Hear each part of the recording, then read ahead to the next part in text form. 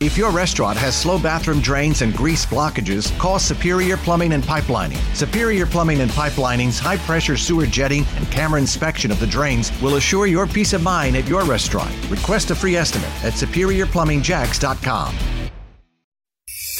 This is the WOKV Spotlight on 104.5 WOKV.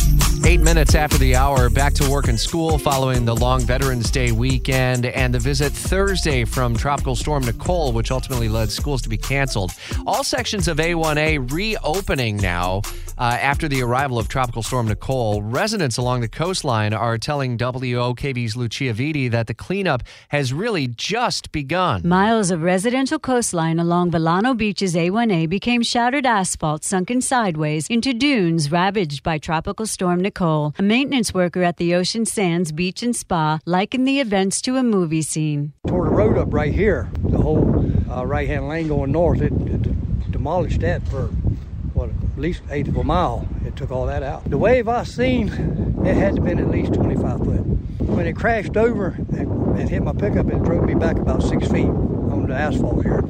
So I thought that I was going out into the intercoastal on the backside here, but I only went back about 6 feet. Despite the wrath Hurricane Ian caused throughout Florida, the 44-year resident of St. Augustine said that Nicole packed a bigger punch to Volano Beach. Ian wasn't nothing compared to this.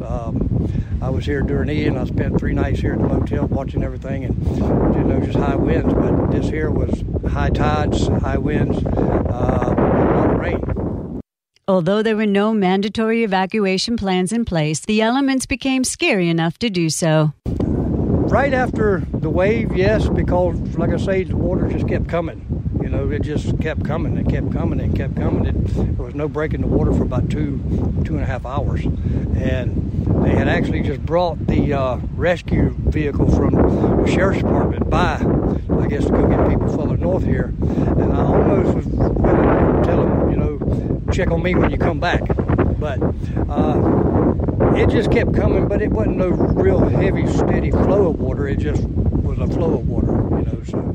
Working in tandem overnight, Thursday into Friday, county, state, city, and law enforcement officials and the Florida Department of Transportation hauled dozens of rocks, sand, and road debris to fill and stabilize scattered portions of the sunken road. Homeowners, residents, and guests admitted that even they were impressed by the speed in which everything was completed. They done a great job. Once the road was reported broken, they were right here on the scene and just continued on putting in concrete pillars in there, building them up, and they brought rocks, the millage of the asphalt.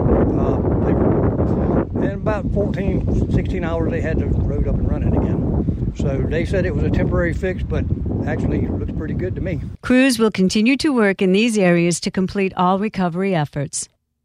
And Lucia was hearing from many other people who lost a fair amount of their property over the weekend. You could still hear the wind over the weekend, still howling, even though the winds had shifted, now fully out of the north. And that's the drier, cooler air that we're enjoying this morning.